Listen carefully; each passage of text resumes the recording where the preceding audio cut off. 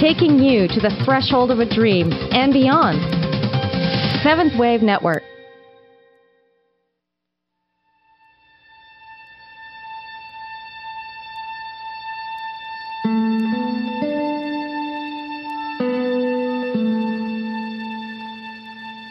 Good afternoon, and welcome to Authentic Living with Andrea Matthews.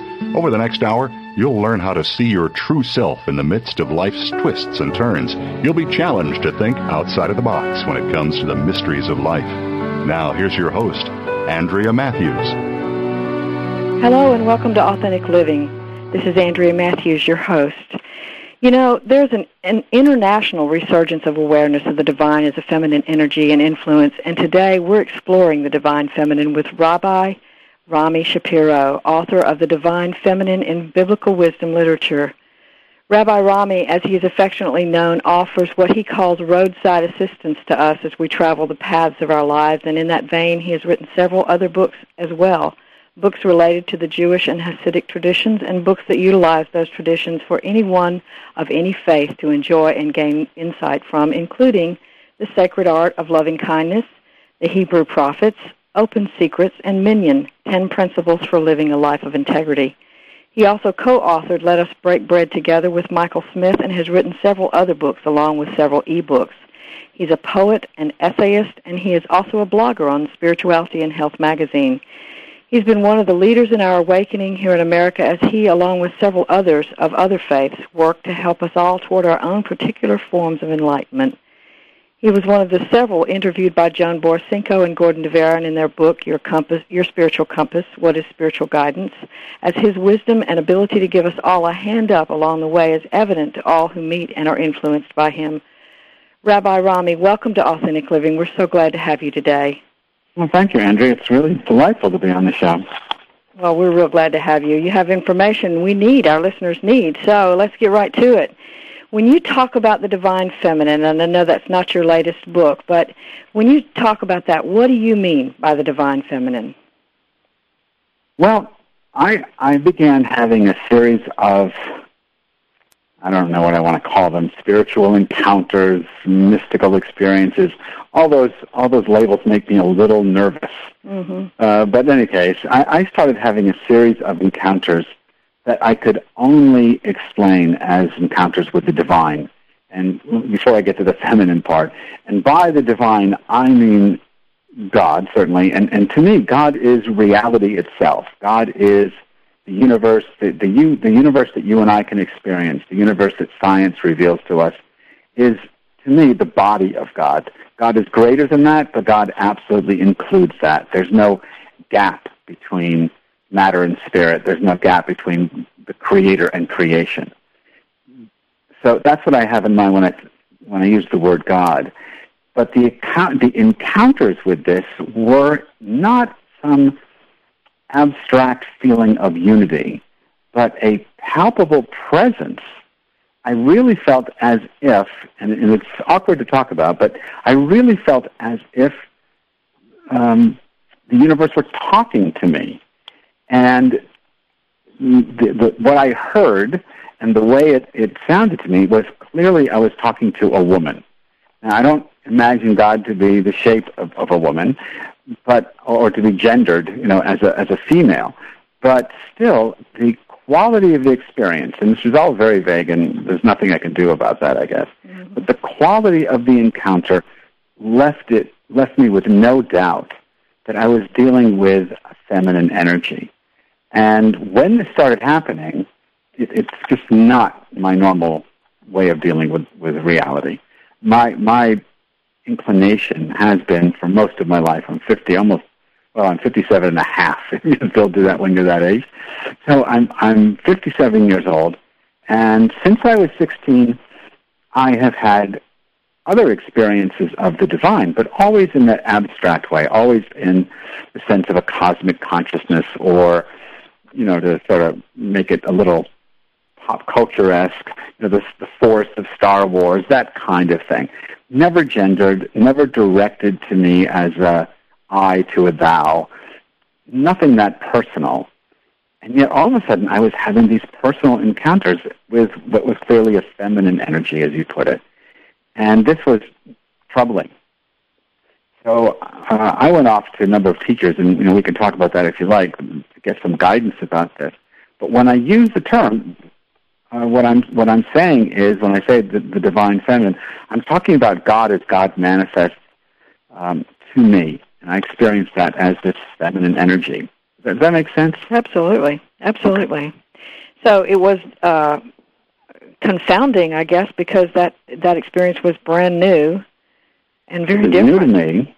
It went against my, psychological / spiritual grain, and it's awkward from a rabbinic perspective because, Judaism, theologically, Judaism will say that God is not gendered, but Jewish texts, whether it's the Bible or the Talmud or any of the mystical texts of Judaism,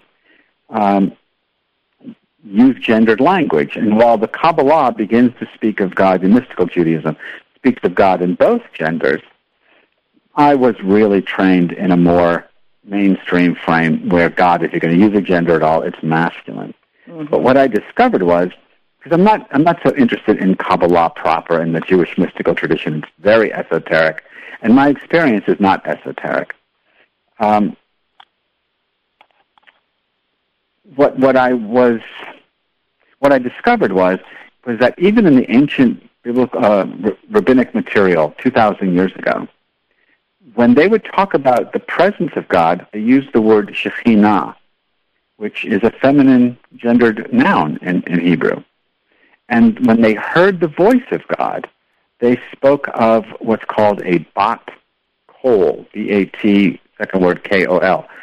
K-O-L means voice, and bat, like in bat mitzvah, means daughter. So they spoke of God's presence in the feminine, as the feminine, and then their auditory experience of that presence was the daughter's voice. And I found in that corroboration of what I was experiencing. Because I want to be careful when I say this. I, too, heard the daughter's voice, whatever that means. I heard the voice of the mother, as I would put it. But I don't want to make it sound like God is talking to me exclusively. Right. But rather, God talks to all of us in any number of ways, whatever seems to get through the fog of the ego. And in this case, at this point in my life, and it's been going on for years now, she speaks to me directly, doesn't tell me what to do, doesn't say, doesn't give me the lottery numbers, which is too bad, doesn't give me some assignment to go out and save the world, nothing grandiose.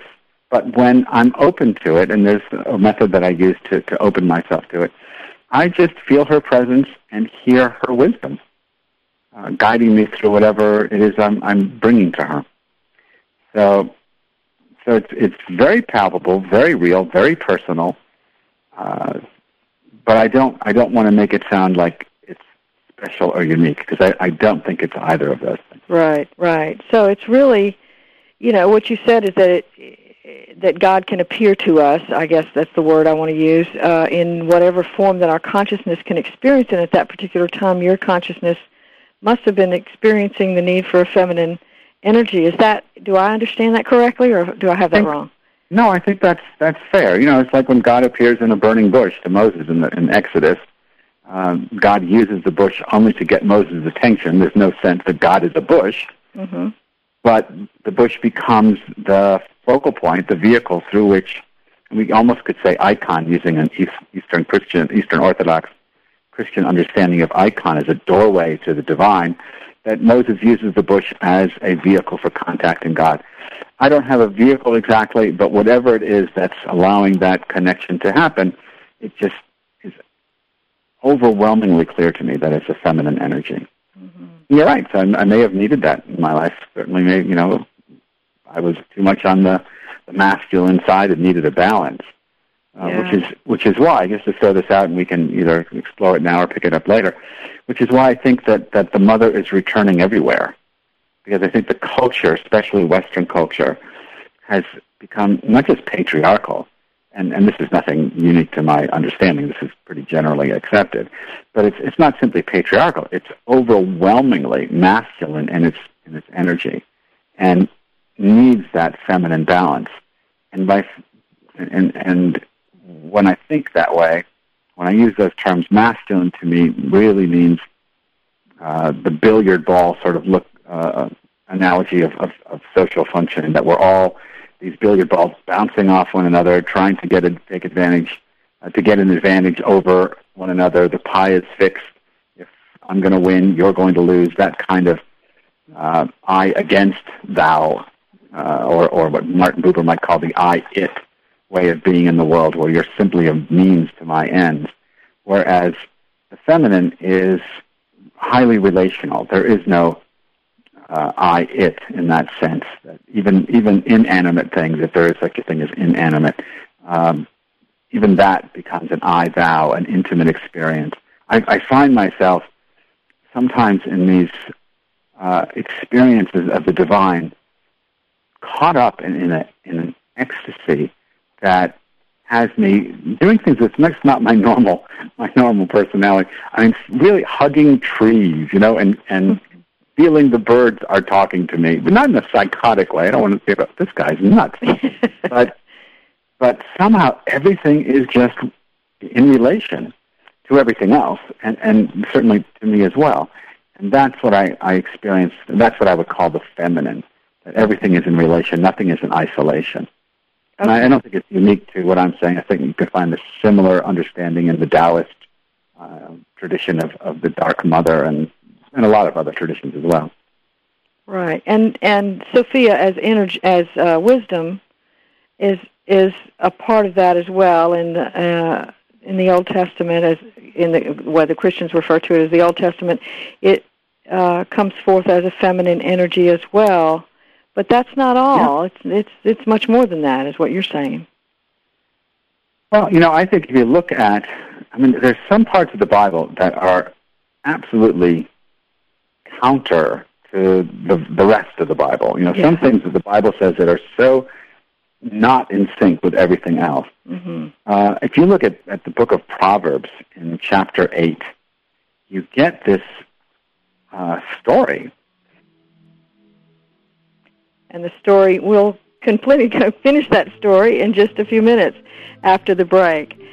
This is Authentic Living. I'm Andrea Matthews, your host, and we'll be back in just a moment.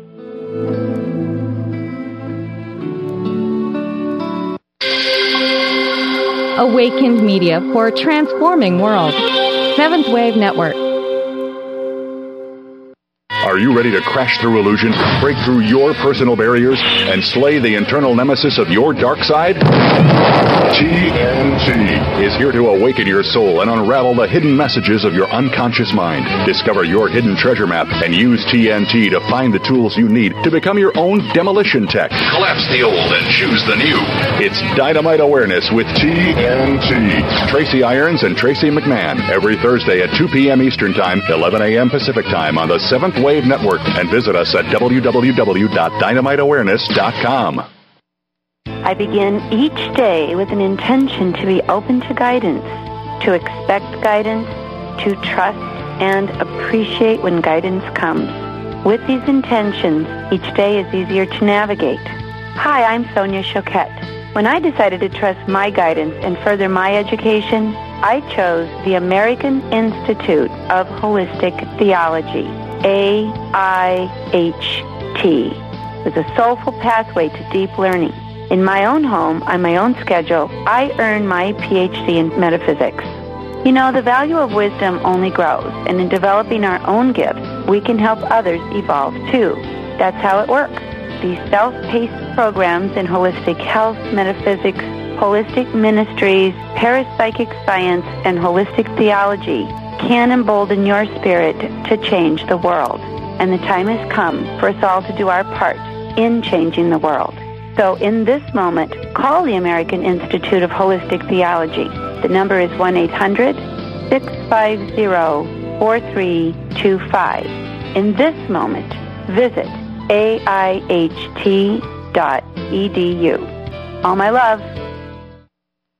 Are you in need of a cosmic kick? Are you frustrated with your ability to move forward in all areas of your life and spiritual growth? Adrian Wentworth is a master at getting you unstuck. A fearless and grounded healer and teacher, Adrian covers subjects that few will touch and reveals the missing keys to your success. Be uplifted by the healing energies that flow through her as she shares her profound wisdom and helps you shift past your obstacles to create the life you long for. Listen to Cosmic Kick with Adrian Wentworth every Monday at 10 a.m. Pacific Time, 1 p.m. Eastern Time on the Seventh Wave Network. Listening on a higher dimension. Seventh Wave Network.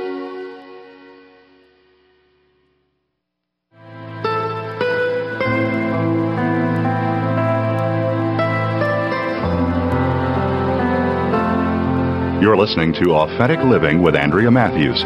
We want to hear from you. If you have a question or comment about today's show, call in now, toll free. 1-866-472-5795. That's 1-866-472-5795. You can also send your questions or comments by email to Andrea at AndreaMatthewsLPC.com. Now, back to Authentic Living with Andrea Matthews. This is Authentic Living. I'm Andrea Matthews. This show is sponsored by the American Institute of Holistic Theology. And today we're talking to Rabbi Rami Shapiro.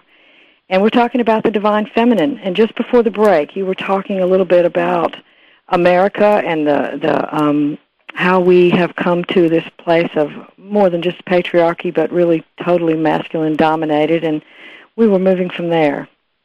Yeah, we are the energy of America tends to be what I would call masculine. It tends to separate us. I mean, gosh, you can see it in the election. To us and them, and into smaller and smaller niche groups, until ultimately we get to what I think is the ideal in a sense, the ideal of the American philosophy, which is the self-sufficient I, or what you might call the sovereign self. But it's a false self. There is no separation from the whole. There's only the whole, and the whole is all the parts are of a piece. And until we really recognize that, I think we're doomed to a life of needless suffering and conflict. And the coming of the divine feminine, or the divine mother, however, different traditions speak of her in different ways. But the coming of the divine mother, I think, is symbolic of a shift in human consciousness back to a more holistic sense. It doesn't mean that we give up the masculine in the sense of giving up the power of the individual or the uniqueness of the individual or the preciousness of the individual, but we no longer see the individual in isolation, that we're part of an infinite network of life, and nobody functions on their own. As much as I love Ralph Waldo Emerson, the notion of self-reliance, if by self we mean the isolated individual ego, that's nonsense. The only self that we can rely on is the true self, if you like, or the self with a capital S, or the Atman of the Hindu tradition, which is equal to the divine. So, it's the network we can rely on, but no one piece of it. So we were talking about Proverbs. I just wanted to go back to that for a second, if that's okay. Yes, please do. We find in chapter 8 this incredible monologue by a woman, just out of the blue. And it's not just a character, as you might find Sarah or Rachel or Rebecca in other texts in Genesis or something. This is a woman who claims to be the very first thing God created. She reinvents, you might say, or tells a form of creation that's hitherto not known in the Bible. And the first thing God creates is this woman. Now, her name is, as you said, Sophia. That's the Greek. In the original Hebrew, it's Chokhmah. But they both mean the same thing. They both mean wisdom. Wisdom is the first thing God creates, and it's through her that all the rest of the world comes into being. That the world is imbued with wisdom and this feminine energy. And her job as a figure that's manifesting this energy, as a symbol of the energy made manifest. So when I experience the Divine Mother as a being who's speaking to me, I realize that's simply I don't know what we call it, an archetypal vision or some kind of manifestation of the whole. It's not a separate being. But anyway, in any case, her role is to bring us to wisdom. And what you find there is a parallel, I would say, almost exact parallel to what you find in the Gospels, where in John's Gospel, in the beginning was the Word. Well, I think he borrows this from Proverbs, chapter 8, where we find in the beginning was wisdom. And the word for John becomes logos, which is masculine. But in the Hebrew Bible, it remains feminine.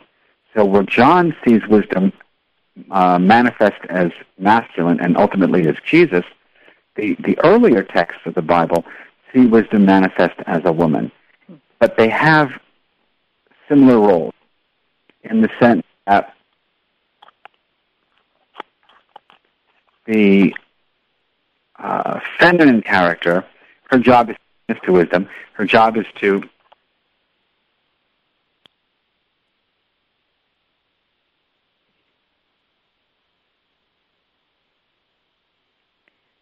Hello, you there? Well, I think we've lost Rabbi Rami Shapiro. He was talking about the Proverbs, and we were talking about the feminine as a voice of the divine, and the way we manifest, as the manifest world was coming about as a result of Sophia and the wisdom energy. And we are understanding that we will be able to talk to Rabbi Rami Shapiro again in a few minutes, but I'm going to fill in until the break, until he gets here. The divine feminine is, as we've talked about it, not in contradiction to the divine masculine. It is an energy that is a balancing energy of the divine. Yeah, Andrea. Mm-hmm. You're back. I'm back. I don't know what happened. I don't either, but I'm glad you're back. I was trying to fill in the blanks there, but I'm not. I'm not Rabbi Rami Shapiro. I should have just kept quiet. But the point I'm just trying to make, and then we can move on, is that the woman in Proverbs parallels Jesus in the Gospel. Certainly, she's not crucified. She doesn't die for our sins. There's no sense of that in the Hebrew Bible in any text. But her job, as Jesus portrays himself in the early parts of John, is to bring us to this table fellowship, to bring us to this wedding feast. And she has apostles, as Jesus does. But where Jesus' apostles, the official ones anyway, are all men, in Proverbs, her apostles are all women. And she welcomes everyone to her table. The book transcends the tribalism that you find in so much of the Hebrew Bible. It's a universal text, this chapter 8. I mean, all of Proverbs is really, but certainly this chapter 8. And I think that whoever wrote it was experiencing something similar to what I'm experiencing. And when I read it, and I've read Proverbs, I don't know how many times in my life, but it never clicked until I started having a palpable experience of what I think the book is talking about. So there's this divine feminine in the Bible who really is calling us to a higher way of living, a way that as Jesus might have said when they asked him what the key commandments are, to love God and to love your neighbor. And I think, and if we understand God as reality, to love nature, to love the world as we find it, to bring love to it and to heal it through love. And certainly part of that would be to love your neighbor, but also to recognize your neighbor isn't just your human neighbor, but the entire web of life is our neighbor, as we're hopefully it's become more and more clear to us. Yeah, and it's not just that simple feeling of I fear that masculine energy that comes in and tries to sort of overcome love, that says that love is a bunch of shoulds and what you ought to do, and that's the loving thing to do, is you do your duty. But really, I think when you talk about the feminine, you're talking about something much deeper and much more genuine and much more deeply connected. That is an essential knowing and understanding that your suffering is my suffering and your joy is my joy, and where our connection is just so valid that we can't not have it. Yeah, I think that's so important. And I think that one of the things, as I go around the country, and I go to so many synagogues and churches and different conventions and seminars and workshops and retreats, one of the things that troubles me is that people not only imagine that love is about shoulds, but they also think that love is always about sweetness and light. Mm-hmm. And that's not my experience either. I don't want to romanticize the Divine Mother and say that it's like my mother, who is always nice to me and always loves me and always accepts me. It's not that kind of male fantasy about the all loving woman. That's not the experience. I feel that her love is oftentimes very searing, that it burns away the nonsense that I cloak myself in, that she through nothing, through no other desire but to love, I think, that she burns away the stuff that keeps me from being a loving and beloved person. And that can be very painful. That can be very troubling. My earliest experiences, and it still happens, I wouldn't say it ends, but my earliest experiences of the Divine Mother was traumatic, as if, and one of the ways I describe it is, the ground was pulled out from under me. Not just the rug where I'd fall on the ground, but the ground itself. And she tore away, and I'm anthropomorphizing this, and I just want the audience to know that it's just figures of speech. I don't want to take this too literally. But it felt like she literally pulled away every support that I had, theologically, intellectually, just gone. And, I make my living, I make my life from words, from ideas. And I believe deeply in the power of words and ideas. And all of a sudden, all the ideas were crumbling. It wasn't that I was questioning them. They just didn't work anymore. And I found myself in, we might call it either spiritual free fall or maybe existential free fall. There was nothing to hold on to. Everything I grasped at turned to nothing in my hands. Nothing would stop the fall. And what I discovered was, first you panic. My God, what's going to happen? So I went with this to one of my friends, Andrew Harvey, who, if you haven't had him on the show, it would be great to get him on your show. He's a wonderful mystic and poet and author. And I went to Andrew and I told him what was going on, and he is a devotee of the Divine Mother, and he was incredibly helpful. And he's the one who told me that this is the way she works, that it's not this loving, here, I'm going to give you everything you need so you'll be happy and healthy for the rest of your life. It was just the opposite. Here, let me take away everything you think is going to make you happy and healthy and leave you in this absolute state of not knowing. And in conversations with him, I discovered that there's no bottom to the free fall that is the Divine Mother's grace. The problem with being in free fall is the fear that you can hit the ground and break. But you realize that she's infinite. There is no ground. And there's just this, other than free fall, I don't have a word at the moment. There's just this free fall. And when you realize that there is no landing, so there is nothing to fear, you learn how to swim in that sea of not knowing. It is a glorious feeling. Frightening if you make your living from having ideas that you can hang on to. But once you give that up, it's personally liberating. Absolutely. Go ahead, I'm sorry. Absolutely.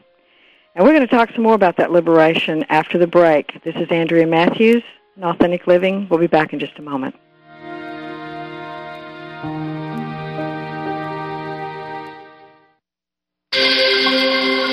Awakened Media for a transforming world. Seventh Wave Network. Dad, can I ask you something? Sure. There's this girl I kind of like. Say no more. You just have to impress her. Okay, but how? Just, pick up a lot of heavy things around her. Like what? Desks, chairs, people. Grunt if you have to. Grunt? Yeah, be like, oh! There you go. You don't have to be perfect to be a perfect parent. When you adopt a child from foster care, just being there makes all the difference. To learn more, call 1-888-200-4005. A public service announcement brought to you by Adopt U.S. Kids, the U.S. Department of Health and Human Services, and the Ad Council. I begin each day with an intention to be open to guidance, to expect guidance, to trust and appreciate when guidance comes. With these intentions, each day is easier to navigate. Hi, I'm Sonia Choquette. When I decided to trust my guidance and further my education, I chose the American Institute of Holistic Theology, AIHT, with a soulful pathway to deep learning. In my own home, on my own schedule, I earn my PhD in metaphysics. You know, the value of wisdom only grows, and in developing our own gifts, we can help others evolve too. That's how it works. These self-paced programs in holistic health, metaphysics, holistic ministries, parapsychic science, and holistic theology can embolden your spirit to change the world. And the time has come for us all to do our part in changing the world. So in this moment, call the American Institute of Holistic Theology. The number is 1-800-650-4325. In this moment, visit aiht.edu. All my love. What can you tell me about Skills USA? Skills USA teaches you employability skills. So you know how to deal with people, you have teamwork, your resume is going to look awesome. Well, it's important to know your technical skills, but not only that, to have soft skills, the skills of learning how to communicate with people.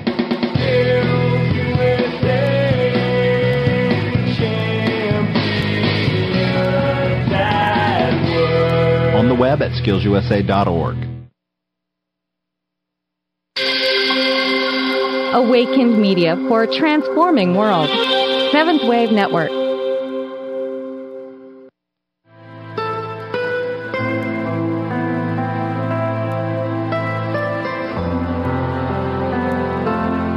You're listening to Authentic Living with Andrea Matthews.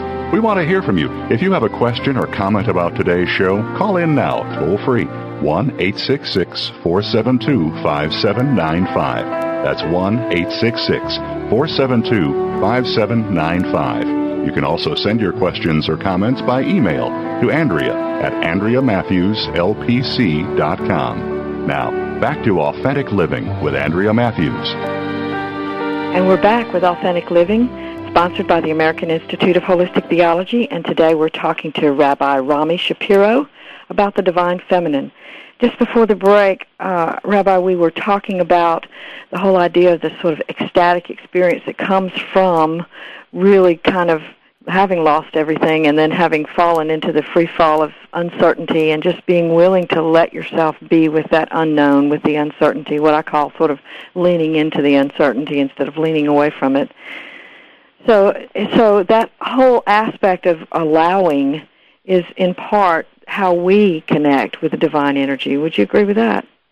Yeah, I think that we really have two choices, I suppose. We resist or we allow. And eventually she'll burn away the resistance. So I don't know if allowing ultimately is a choice or the only option you have left. Right. But yeah, I love the notion of leaning in. We want to live as if we knew what was going on. But reality is beyond that. I love the opening line of the book of Genesis, where it tells us that when God began to create the world was, the Hebrew is tohu vavohu, unformed and void, wild and chaotic. In other creation stories, there's the dragon of chaos, and the God always kills the dragon, and out of the carcass of the dragon, the God creates an ordered world. But in the book of Genesis, chaos is never killed. It's just that God speaks, says, God, let there be light, and let there be this, and let there be that. And God creates this veneer of order, but never destroys the chaos. And I think that the chaos is the creativity. The chaos is, it's also the terror. I mean, I don't want to romanticize it, but it breaks through all the time. And to the extent that we try to live as if everything were ordered, as if we knew what was going on, I think it's the extent to which we live crazily. And then when things don't go the way we expect, we are totally thrown. Whereas I think a deeper way of living is to live with curiosity and compassion rather than power and control, and just to realize that you don't know what's coming next. And rather than to be afraid of what it might be, good or bad, because you never know, to simply be curious and to lean into it and deal with it. Yeah, without that resistance. Yeah, it's kind of a little bit like when you're going to fly a kite. You want it to let it go, let it be up there in the air, and it sort of leans into the wind, and then the wind carries it. The wind carries it, sure. Right. It's like, you fall into water and you panic and you start to splash around and you drown. But if you could relax, the water will hold you up. Mm-hmm. Mm-hmm. Yeah. You know, and that is so true. And as a therapist, I see people that are extremely anxious, and one of the things that I see as such a big trigger is what I call future tripping. You're all about tomorrow, and you're what if, and what I say is, well, what about this moment? What about this moment? And I watch people's shoulders visibly relax, and they take a deep breath, and they go, oh, yeah. Right. So that what you're talking about is the kind of surrender that just kind of says, well, I don't know, so I can be okay not knowing. Exactly. Right. Yeah. Right. And the competitiveness of the masculine energy would say, well, no, I have to know. It's because if I don't know, then somebody's going to come and clobber me. Yeah, right. Right. If I don't know, I can't win.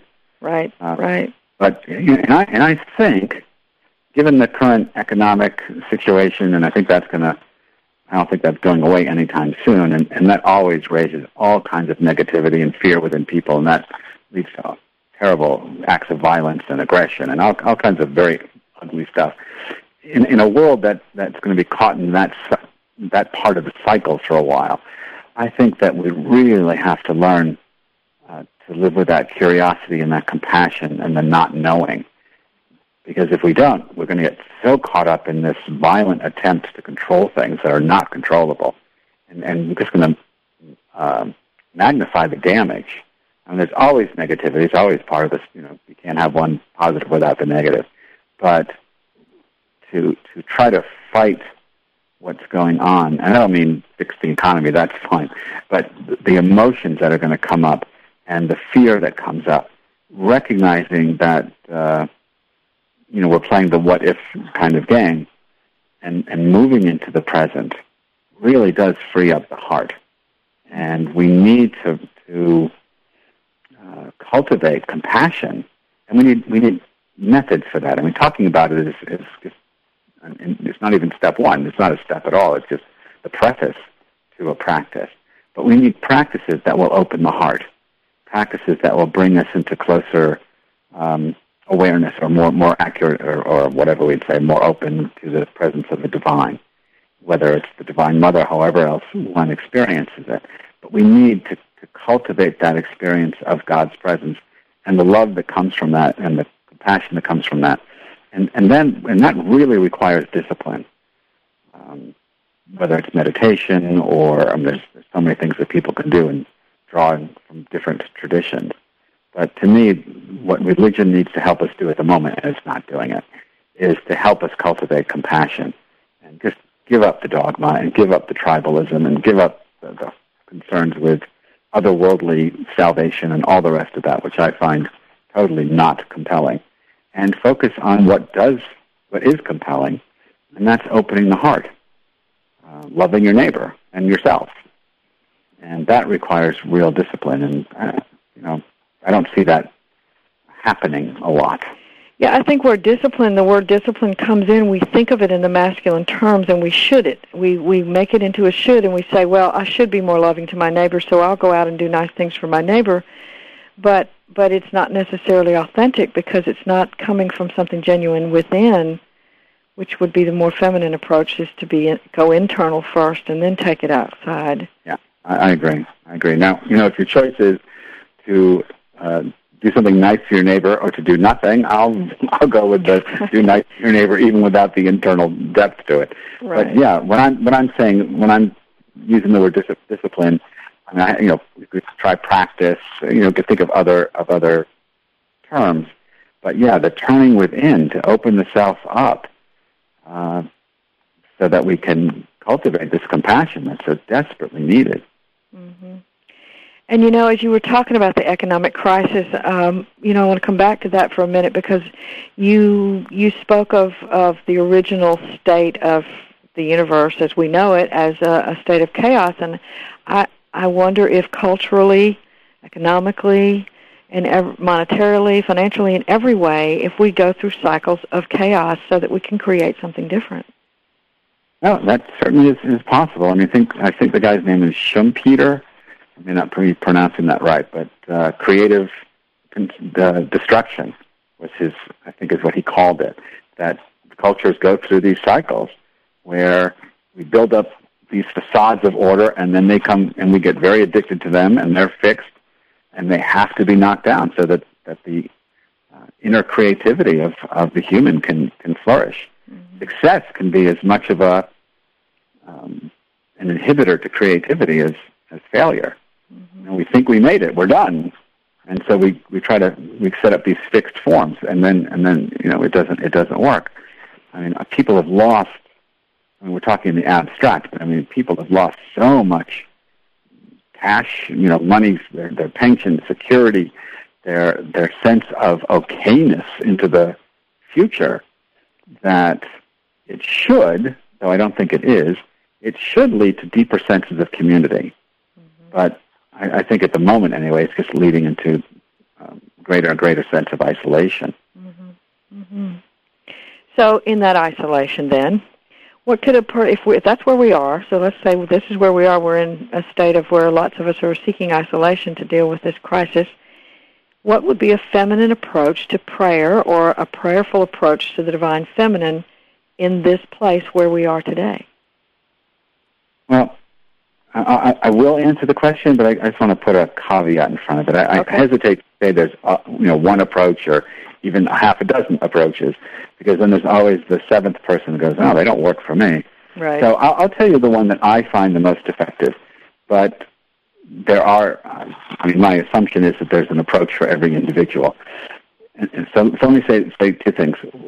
One, to take a look at the legend of the Holy Grail, in the original telling of the Arthur story, when King Arthur and his knights decide they're going to go on the quest for the Holy Grail, which is the quest for wholeness and healing and enlightenment, if you like, they decide that the best way to do this is for each of the knights to enter into the forest at the place that is the darkest for them.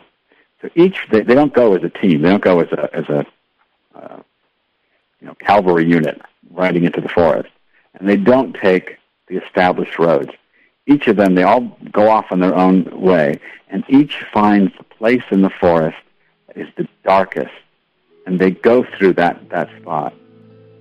So I'm going to come back to that. I know you have a break to take, so let's do that.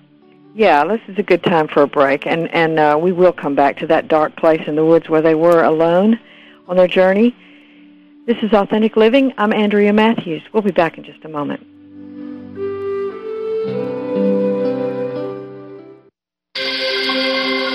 Awakened Media for a transforming world. Seventh Wave Network. I begin each day with an intention to be open to guidance, to expect guidance, to trust and appreciate when guidance comes. With these intentions, each day is easier to navigate. Hi, I'm Sonia Choquette. When I decided to trust my guidance and further my education, I chose the American Institute of Holistic Theology, AIHT, with a soulful pathway to deep learning.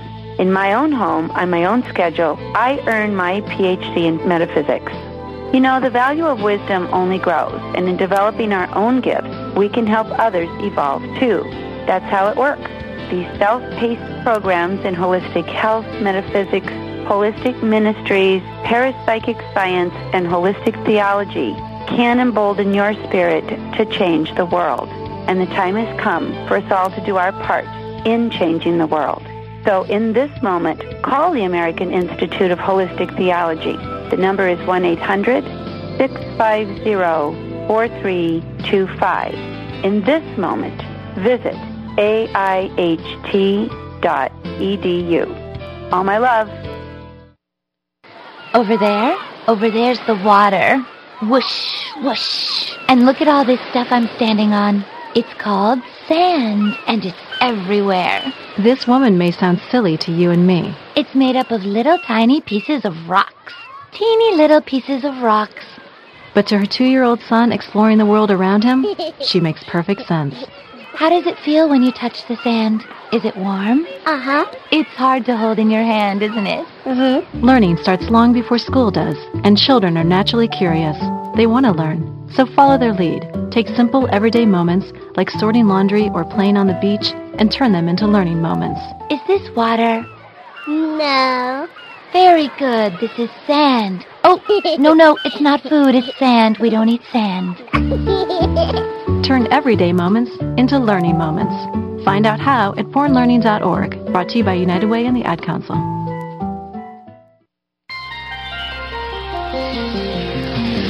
Taking you to the threshold of a dream and beyond. Seventh Wave Network.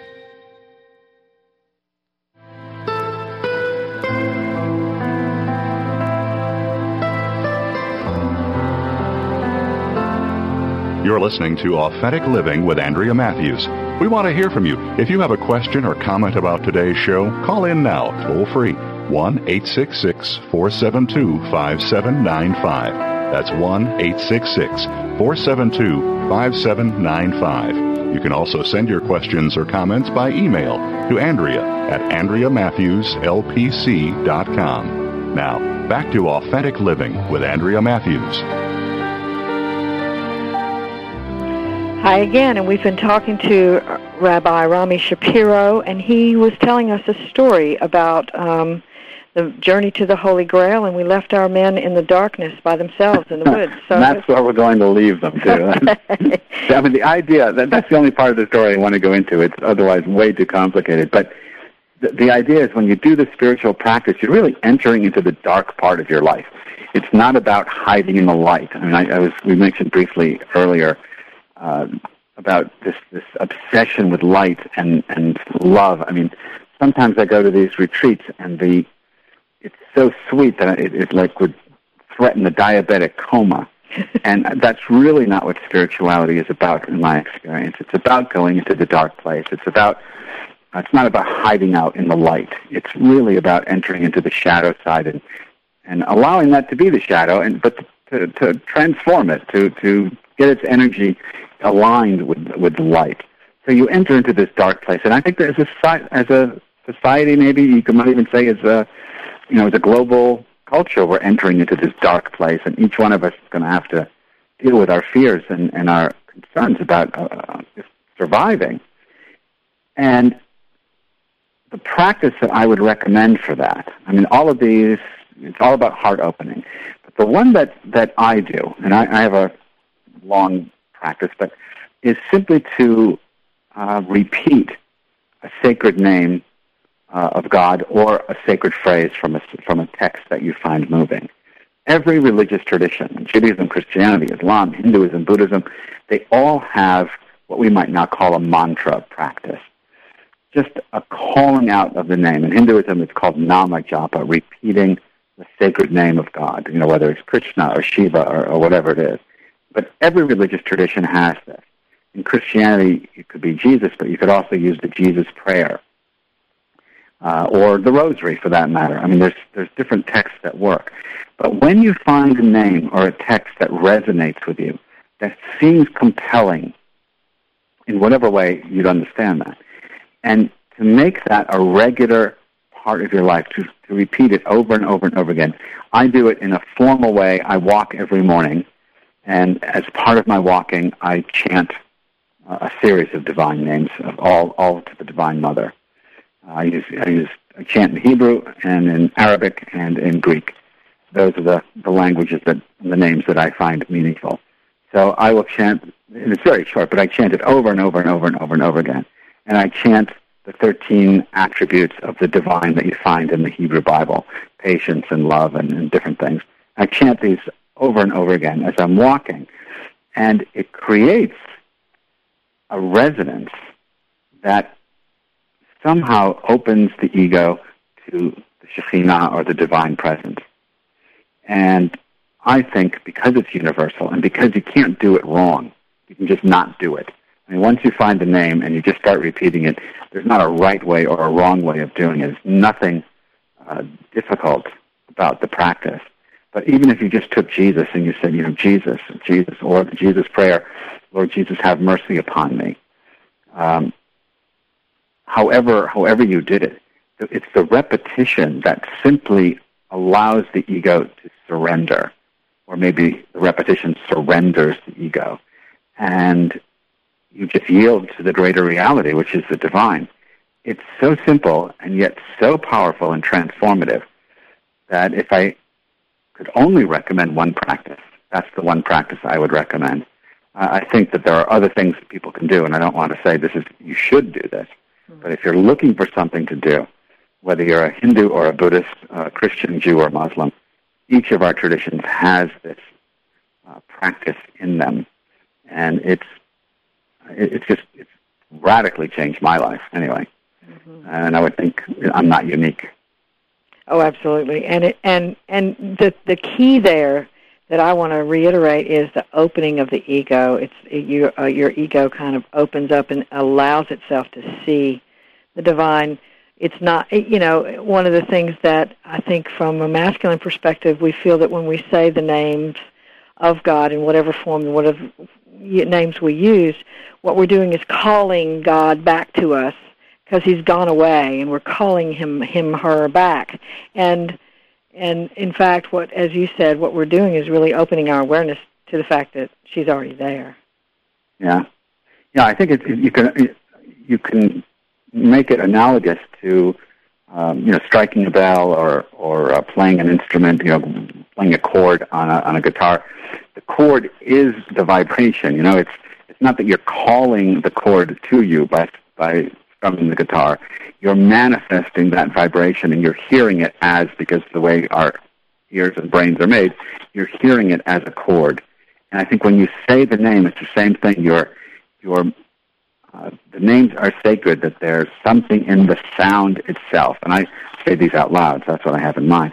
But there's something in the sound itself, the sound of Om, the sound of Krishna, the sound of whatever your choice, Allah or Sophia, whatever the choice is. There's something in the sound that creates this vibration that just makes us receptive to realizing that she's there, that the divine is present. It's already there, but we were close to it. And do you go over that particular method in the practice book, Sacred Art of Loving Kindness? Is that something that you one of the No, I think it's mentioned in there. It's one of the 12 practices. I teach it because I teach it face to face, and I can teach the tunes, and we can practice and get the vocalization right. But it's not hard to go on the internet and pick up audio files that give you the way these names ought to be pronounced. Because I think the tune and the musical quality of it is an essential part of the practice. It's not magic. I'm not saying a word and suddenly abracadabra, something happens. You're really working with sound and frequency, and though it sounds very New Age to me, and I get very nervous saying it, there's something to it. And when you chant, you're really, but your whole body is doing this vibration thing, and somehow it's incredibly, it opens the ego, and it's powerfully transformative. Because once you're open to the presence of the divine, you can't shut it out exactly. Right. Well, you can find out more about Rabbi Rami Shapiro's work by reading The Divine Feminine and also The Sacred Art of Loving Kindness, and he has several other books that he's written. And I really want to encourage our listeners today to check out his books and find out more about him. And Rabbi, we've been so blessed to have you here today. Thank you so much for coming to talk with us. Andrew, thank you. It was really a pleasure. I appreciate the opportunity. Okay, well, maybe we'll have you back again sometime. Love to do it. Andrea Matthews with Authentic Living. We'll be back again next week. And remember, your mission, should you choose to accept it, is to give birth to yourself.